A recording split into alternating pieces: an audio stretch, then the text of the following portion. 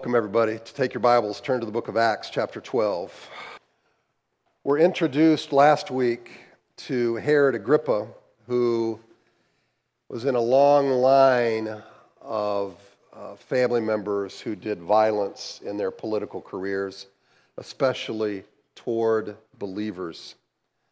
The persecution of Christians was one way that Herod, and again it was Herod Agrippa the first, I'll just refer to him as Herod, he sought to garner the favor of the Jews. Now, Herod killed James, the son of Zebedee, the brother of John, and he was imprisoning Peter as well. And we assume that this was done for the purpose of leading to Peter's execution. That's what they had hoped. So let's look at verses 1 through 11 of Acts 12. Let's all stand as we take a look at this passage. About that time, Herod the king laid violent hands on some who belonged to the church. He killed James, the brother of John, with the sword, and when he saw that it pleased the Jews, he proceeded to arrest Peter also. This was during the days of unleavened bread. And when he had seized him, he put him in prison, delivering him over to 4 squads of soldiers to guard him, intending after the Passover to bring him out to the people. So Peter was kept in prison, but earnest prayers for him was made to God by the church. Now when Herod was about to bring him out on that very night, Peter was sleeping between 2 soldiers bound with 2 chains, and sentries before the door were guarding the prison. And behold, an angel of the Lord stood next to him, and a light shone in the cell. He struck Peter on the side and woke him, saying, "Get up quickly." And the chains fell off his hands, and the angel said to him, "Dress yourself and put on your sandals." And he did so. And he said to him, "Wrap your cloak around you and follow me." And he went out and followed him. He did not know that what was being done by the angel was real, but thought he was seeing a vision. When they had passed the first and the second guard, they came to the iron gate leading into the city. It opened for them of its own accord, and they went out and went along one street, and immediately the angel left him. When Peter came to himself, he said, "Now I am sure that the Lord has sent his angel and rescued me from the hand of Herod and from all that the Jewish people were expecting." Just this week, an American pastor was released from a Turkish prison to serve under house arrest. Andrew Brunson, a pastor from North Carolina, had been charged with espionage, and according to many other accounts, including himself, he vehemently denies this. American government has become involved, urgently pleading with the Turkish government to release him, and now to the point of actually threatening sanctions against Turkey. Members of Brunson's home church in Montreat, North Carolina, have been praying for his complete release. And just on a side note, one of our missionaries that served with us for a long time and actually attended here, served in Turkey, and 3 of his staff members were murdered, hogtied, had their throats slit by Islamic terrorists while he was serving in Turkey. So it's a very real deal. What's interesting is that Brunson has the backing of the U.S. government. And because of the world that we live in, it's as if all the eyes of the world are upon this situation. And his story kind of connects with Acts, because we just finished Acts 11 and that situation that was in Antioch, which is in modern-day Turkey. But it also relates to the Apostle Peter, what he is facing with being in prison in Acts 12. The difference being, though, Peter does not have a country to plead his case. He's essentially on his own. He has no political clout. He only has a small band of believers praying for him. And what we're going to find out in this story is that that was no small thing. And when he saw that it pleased the Jews, he proceeded to arrest Peter. Speaking of Herod, arrest Peter. And this was during the days of unleavened bread. And when he had seized him, he put him in prison, delivering him over to 4 squads of soldiers to guard him, intending after the Passover to bring him out to the people. So when Herod kills James, apparently it delighted the Jews. So Herod proceeds to continue on the same track by imprisoning Peter. Now there was a fort built by Herod the Great, a relative of Herod Agrippa, and that fort was called Antonia Fortress. This was on the east side of Jerusalem near the outer wall, and it had jail cells in it, and most commentators think this is exactly where Peter was at, because once he exited, he went out into the city, and this was connected to the city. Now, when Luke says that the Jews were pleased, we take it to mean that it was not just the religious leaders.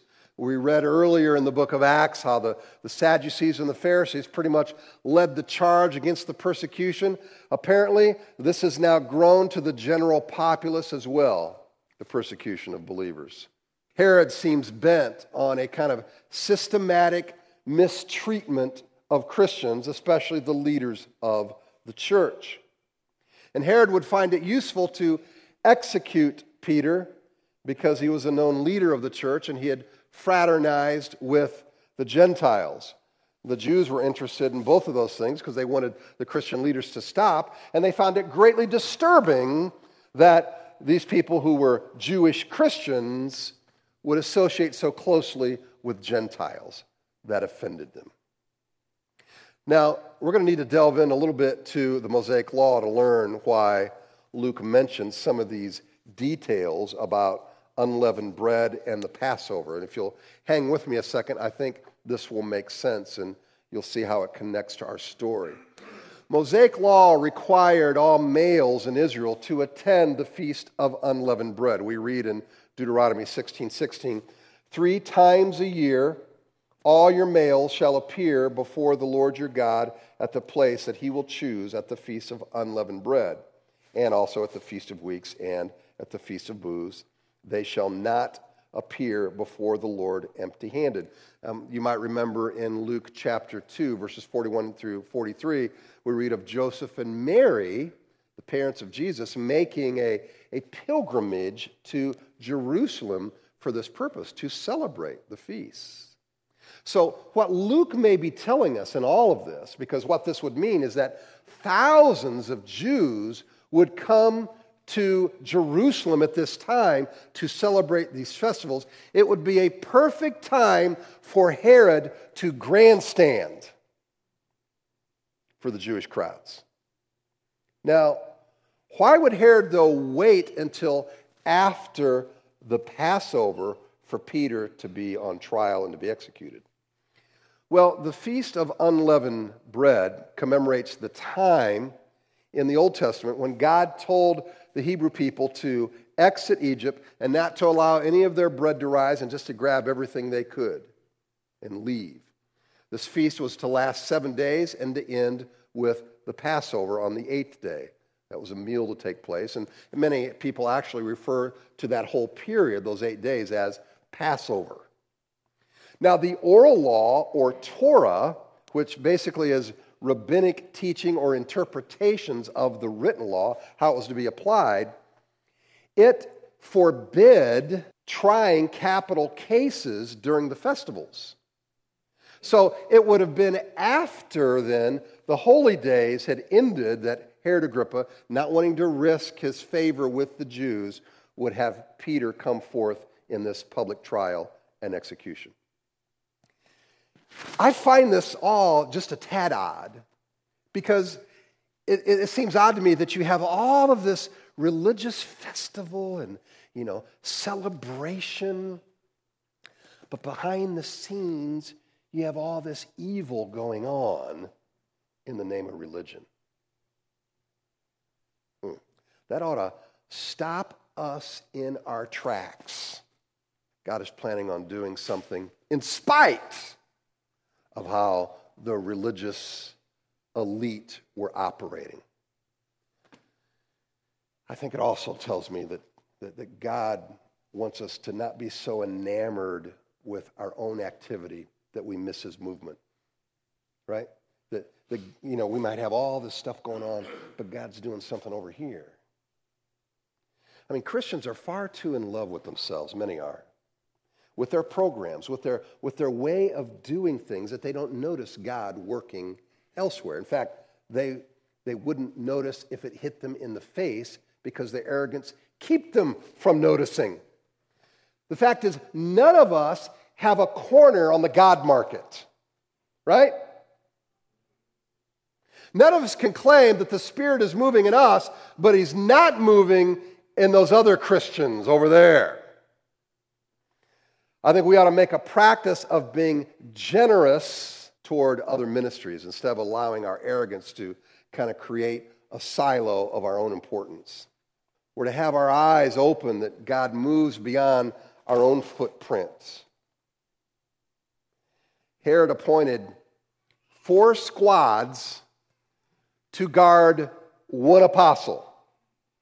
A squad had 4 soldiers in it. So there were 16 guards, well-trained Roman soldiers for one man who had broken no law. Now, was Peter guilty of sedition? Was he guilty of murder? No. So what had he done to incense Herod? What had he done to make his death a necessity?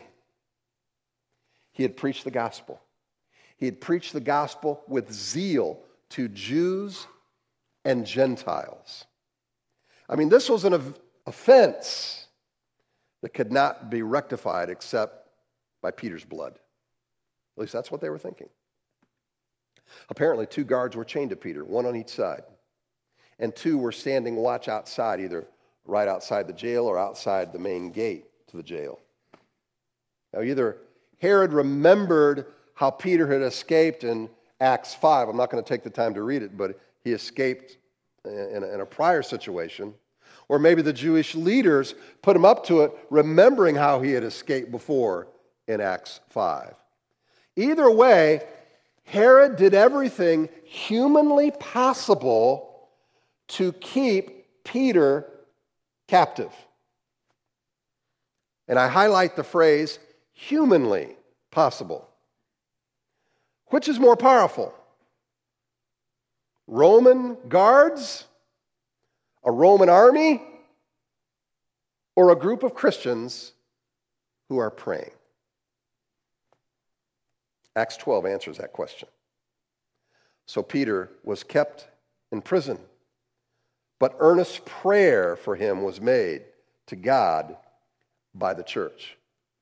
Peter was bound, but prayer was loosed.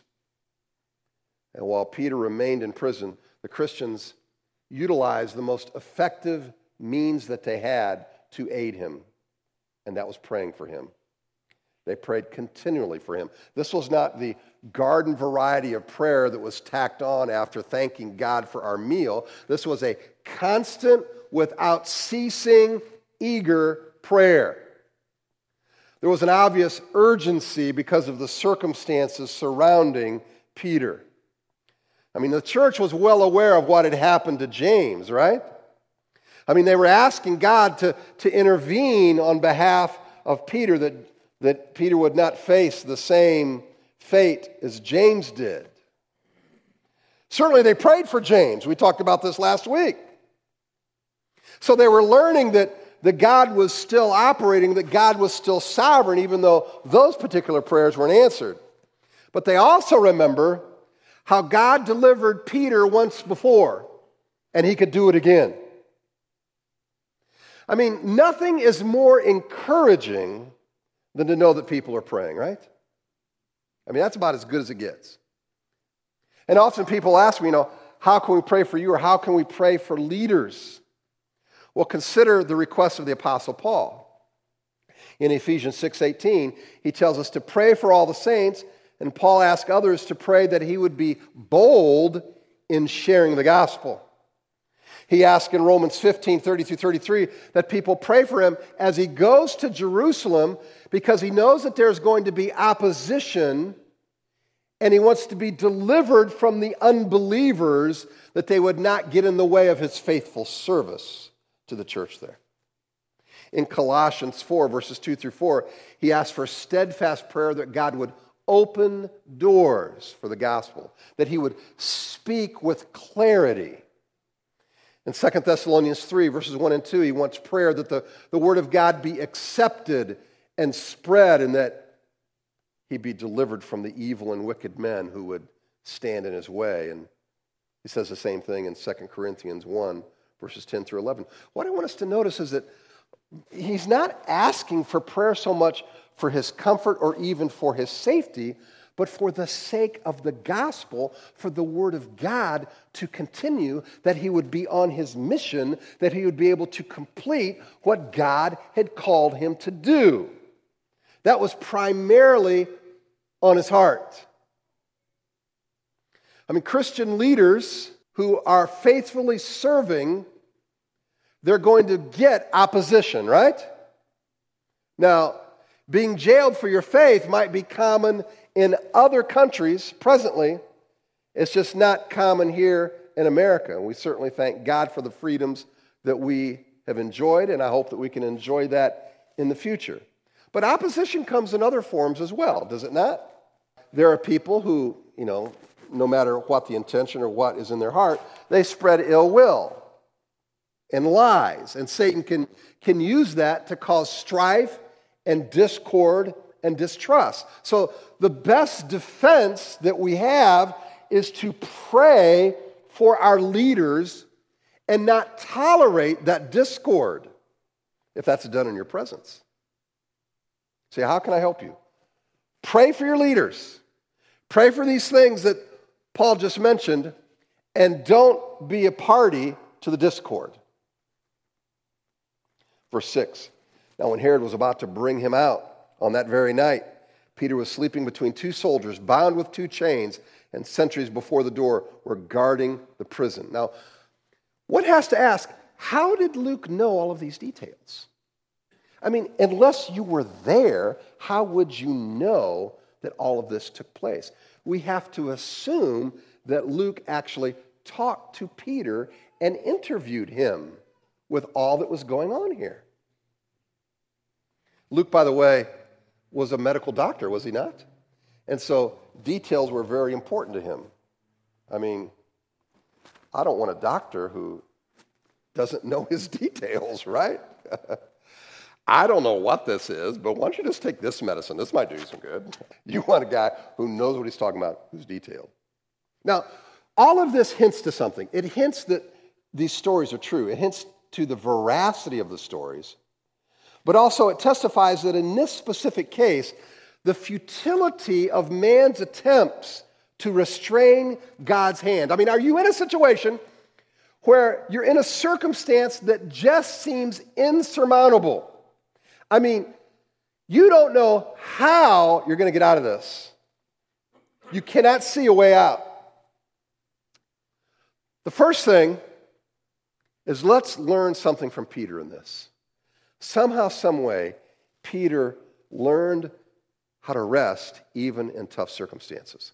I mean, the time was close for Peter to stand trial. And he was going to face, from all that we can ascertain, his execution. However, the night before all this was to go down, he's found sleeping like a baby between two guards, chained to both of them. The night before. Does this sound like a man who's afraid of persecution? Does this sound like a man who's afraid to die? I don't think so. He was sleeping so soundly that the angel had to poke him to wake him up. Enters the room, light all on. I mean, this guy was out. Who sleeps like that before an execution? I'd say one who's covered in prayer sleeps like that. That's who. The psalmist wrote this: in peace, I will both lie down and sleep, for you alone, O Lord, make me dwell in safety. I mean, there are some trials, are there not? Some situations where only God can help us. Some trials where only God can help us. I think perhaps part of the problem we might have when we kind of hit a wall is that, and why some of our relationships are frayed, is that we are expecting people to come into our life and to do things for us that only God can do. It might be a mate, it might be friends, and we've got this gaping hole in our heart, and God has waited for us to approach him, to apply the balm of the Holy Spirit upon our heart, to be near to his presence, to grab hold of his promises, and instead we're sitting there reaching for all these other relationships, trying to find it. And when it doesn't work, we blame them. We then run to the conclusion, I guess people just don't love me. Nobody really cares. And all along, we're missing the point of being responsible. Now, I'm not saying that people can't think out on us. I'm not saying that doesn't happen. That certainly can. But the first thing we need to do is be responsible for our own heart, to go before the Lord and let him deal with us. The time was close for Peter to stand trial. And God calmed his heart. He turns to God. Maybe these words from Isaiah will rattle around in his head. I don't know. Fear not, for I am with you. Be not dismayed, for I am your God. I will strengthen you. I will help you. I will uphold you with my righteous right hand. I will uphold you. You know, maybe even Peter knew this isn't right. This isn't fair. And by the way, do you see the Christians picketing? How dare Rome and Jews do this to us? We have our rights. We don't see that. They're going to the Lord. I will uphold you with my righteous right hand. And behold, an angel of the Lord stood next to him, and a light shone in the cell. He struck Peter on the side and woke him, saying, "Get up quickly." And the chains fell off his hands. And the angel said to him, "Dress yourself, put on your sandals," and he did so. And he said to him, "Wrap your cloak around you and follow me." And he went out and followed him. He did not know what he was doing. What was being done by the angel was real, but thought he was seeing a vision. When they had passed the first and second guard, they came to the iron gate leading into the city. It opened for them of its own accord, and they went out and went along one street, and immediately the angel left him. Notice an angel came to assist Peter, and this angel was visible. Now, the Bible also talks about beings, angels, in an unseen world. So apparently there are times in which angels can manifest themselves. Now, you may think, well, you know what?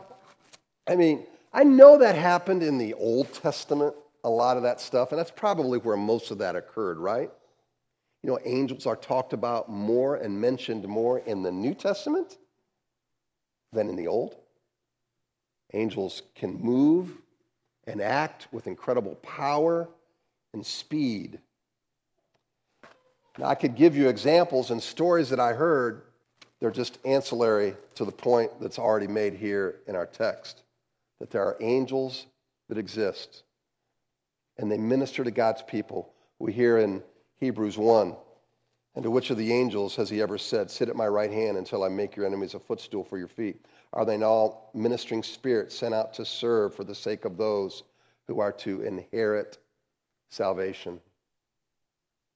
I have a good friend of mine that ministered in a church where the pastor had an affair with the secretary for a long period of time. Large church, author. Some of you might recognize if I said his name. His wife had her bags packed, ready to go, was upstairs with her suitcase, walking down the stairs, and as the story was told by her, she saw a man dressed in white at the bottom of the stairs and said, "Do not leave yet." Now that would put the fear of God in you.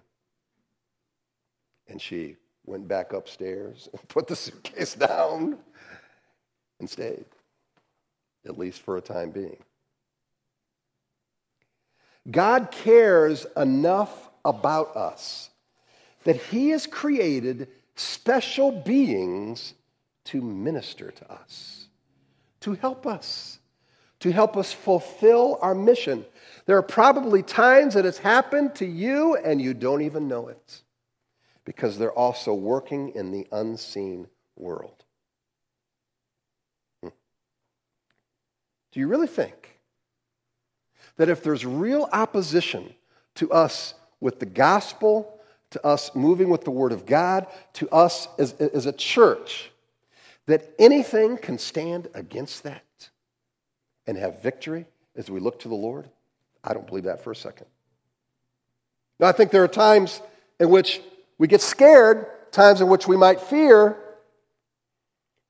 but you just sit and think about it. Can any of that opposition stand up to God? I mean, we can learn to trust Him more when we're challenged, right? I was sharing with one of my sons recently of seeing God's hand protecting this church through the years. I mean, I've been here for over 30 years, so I've seen a little bit of history. There are horror stories. I talk to my other pastor friends, and there are horror stories that are shared of people that create deep wounds. They leave scars and hurt, and you're thinking, why would you do that? And then they leave. But then I was sharing with my son, and I said, you know what? Actually, I think God has protected us. I think you look at it, what's going on now, and you say, well, wait a minute. God has moved a lot of those elements out at certain seasons or times. And I hear the same stories with other churches. You also see God using those episodes for learning moments, right? I mean, we learn as we go through that what we can do with our hurt, what we can do with the hardships, what we can do with the trouble, and God brings growth and maturity. You learn of mistakes that you made and maybe things that you should have done better. God brings growth. He brings maturity through the hardships. So this angel stands next to Peter, the angel shining in the dark, pokes Peter, wakes him up, and he gives him special instructions. He says, get up, get dressed, let's go, follow me. Now Peter apparently is so groggy, he still thinks the angel is not in the physical reality. It's some kind of dream or vision. And then his chains fall off. You'd think that would wake him up. They walk past the guards at the gate, and they don't notice. We can only assume maybe the guards were asleep as well. I don't know. Then the iron gate between the fortress and entrance to the city opens as if it had a remote control, but no human hand had touched it. God just causes it to open. They step out into the street, and then the angel disappears. I want you to notice, by the way, Peter immediately sought assistance. Now, we're not in this part of the story yet, but he immediately goes where it's safe. He's not just walking around so arrogantly saying, nah, you guys didn't get me. No, he's not doing that. He goes straight to a house of believers. I want us to notice something. The commands that the angel gives Peter. They're all of a physical nature. Stand up, get your cloak on, put on your shoes, follow me. There is, in the midst of the supernatural miracle, there is this responsibility of Peter to function in the natural world, to follow physical commands. I mean, Jesus, when he multiplied the loaves and the fishes, what did he tell the disciples to do? He said, gather the leftovers. They had a job to do in the physical world. I mean, when the supernatural meets the natural world, we're not being asked to deny the physical world. Many worldviews believe this, that the physical world has no meaning at all. But there's something extremely practical and balanced about Christianity that juxtaposes these two worlds. In other words, we have responsibilities to fulfill in the natural physical world. I mean, We still have to work. We still have to pay bills. We still have to buy insurance. We still have to, mow the yard. But we are not limited to this world to think that God cannot intervene.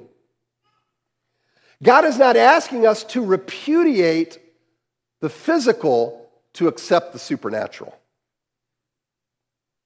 God alone can do the extraordinary, but his people have to continue to do the ordinary. And obedience in the ordinary and supernatural world, these intersect.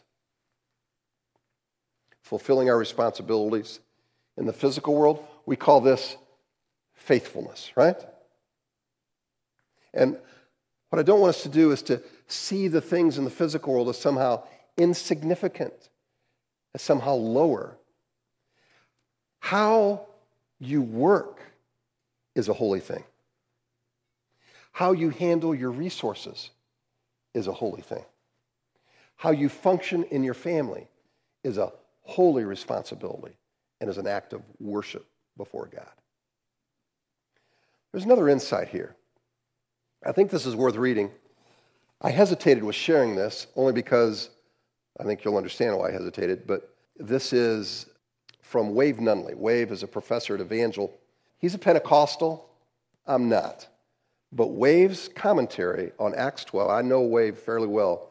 It's the best commentary I've got on Acts. I've got between 50 and 75 commentaries on the book of Acts, and this is by far my favorite. He does a great job. He does a great job. I'm going to read this for you because I think what he has to say is a tremendous insight. I read it because it comes from his lips, not mine, but I think it applies to everyone, no matter what denomination you are a part of. But listen to what he says. He says, charismatic and Pentecostal readers should also note that this miracle of deliverance from captivity was not the result of Peter actively exercising his faith, standing on the promises, thinking positively, or making a positive confession. It must be remembered that Peter was asleep, right? Peter was confident in his covenant relationship with God and was convinced that God had all the power to do what was necessary to accomplish his will, end quote. That's a good word. That's a good word. I think when miracles don't happen in our life, it's not too uncommon to just automatically assume that we did something wrong, that we didn't have enough faith. But I think there is another aspect to this that we need to consider, that God is sovereign, that God does not answer every prayer of godly people. I still believe in prayer. I still believe that God can intervene, and sometimes he does it with our prayer, and sometimes he does it without. And sometimes he says no to our prayers, but that doesn't make God any less sovereign, and it doesn't mean that we have less of a responsibility to pray, because in my praying, I am moving closer to God. I am trying to learn his will, and I'm drawing near. We cannot box a sovereign God in with our own limitations. Verse 11 ends this section with, it's almost a comical note. When Peter came to himself, he said, "Now I am sure that the Lord has sent his angel and rescued me from the hand of Herod and from all that the Jewish people were expecting." I mean, dude, the chains fell off, you got your clothes on, you walked through a prison, you're out in the street, and only now you're realizing that this was real. I mean, that guy must have really been out. After all this, he came to his senses and realizes God intervened. Now, his excuse was he was sleeping. I guess we can understand that or let him off. But for others, they might have a worldview that simply does not allow for a supernatural God at all, or for the miraculous. All that they will believe in is a natural world, and that's very limiting. And then there are Christians who have these theological constructs that say, God is not moving in our dispensation. God doesn't do that miracle stuff. And I think both cases are mistaken. And then there are those who believe that God always wants to intervene, always wants to do the miraculous on the other end, and if he's not, that means you have failed in your faith. And I think That view is wrong as well. There are a myriad of biblical examples, are there not? Just read through Hebrews 11 of people who were faithful to God and lost their lives. God chose not to intervene. I mean, how many people do we know who we have prayed for who've had cancer and they died from cancer? Are you going to automatically assume then that your prayers are useless? Are you going to automatically assume then you didn't say the right words, you didn't pray long enough, you didn't pray loud enough? To me, that's a false guilt put upon believers. I don't believe that's of God. Our focus has to be upon a holy God, and then we leave the results to Him. I like to stand with these three guys, the Hebrews, who were thrown in the furnace by Nebuchadnezzar. And we read in the book of Daniel. Of course, I mean, you're thrown in a furnace, you'd like to get delivered. Who wouldn't pray that, right? But listen to this. And to me, this is the right attitude to have. If this be so, our God whom we serve is able to deliver us from the burning fiery furnace, and He will deliver us out of your hand, O king. But if not, be it known to you, O king, that we will not serve your gods or worship the golden image that you have set up. No matter what befalls us, we're going to continue to serve God.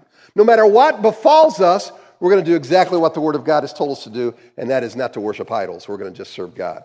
Nebuchadnezzar wanted them to bow down, but not to Jehovah God. And they said, no, we're not going to do that. Whether I live or whether I die, both of those are wins. If I live in the strength of Christ. I live with His presence and His promises. And if I die enjoying His presence 24/7. I mean, where's the risk in that exactly, right? We win either way. The Christian who understands that then isn't going to fear so much the persecution or even death itself. And especially death, I mean, once you take away that ultimate, oh man, I just can't imagine dying for my faith. Well, listen, you're going to be in heaven. You're going to enjoy eternity. Mother Teresa said, these 70 years on earth is going to seem like a one night in an inconvenient hotel compared to eternity. So it's a win either way. Let's pray.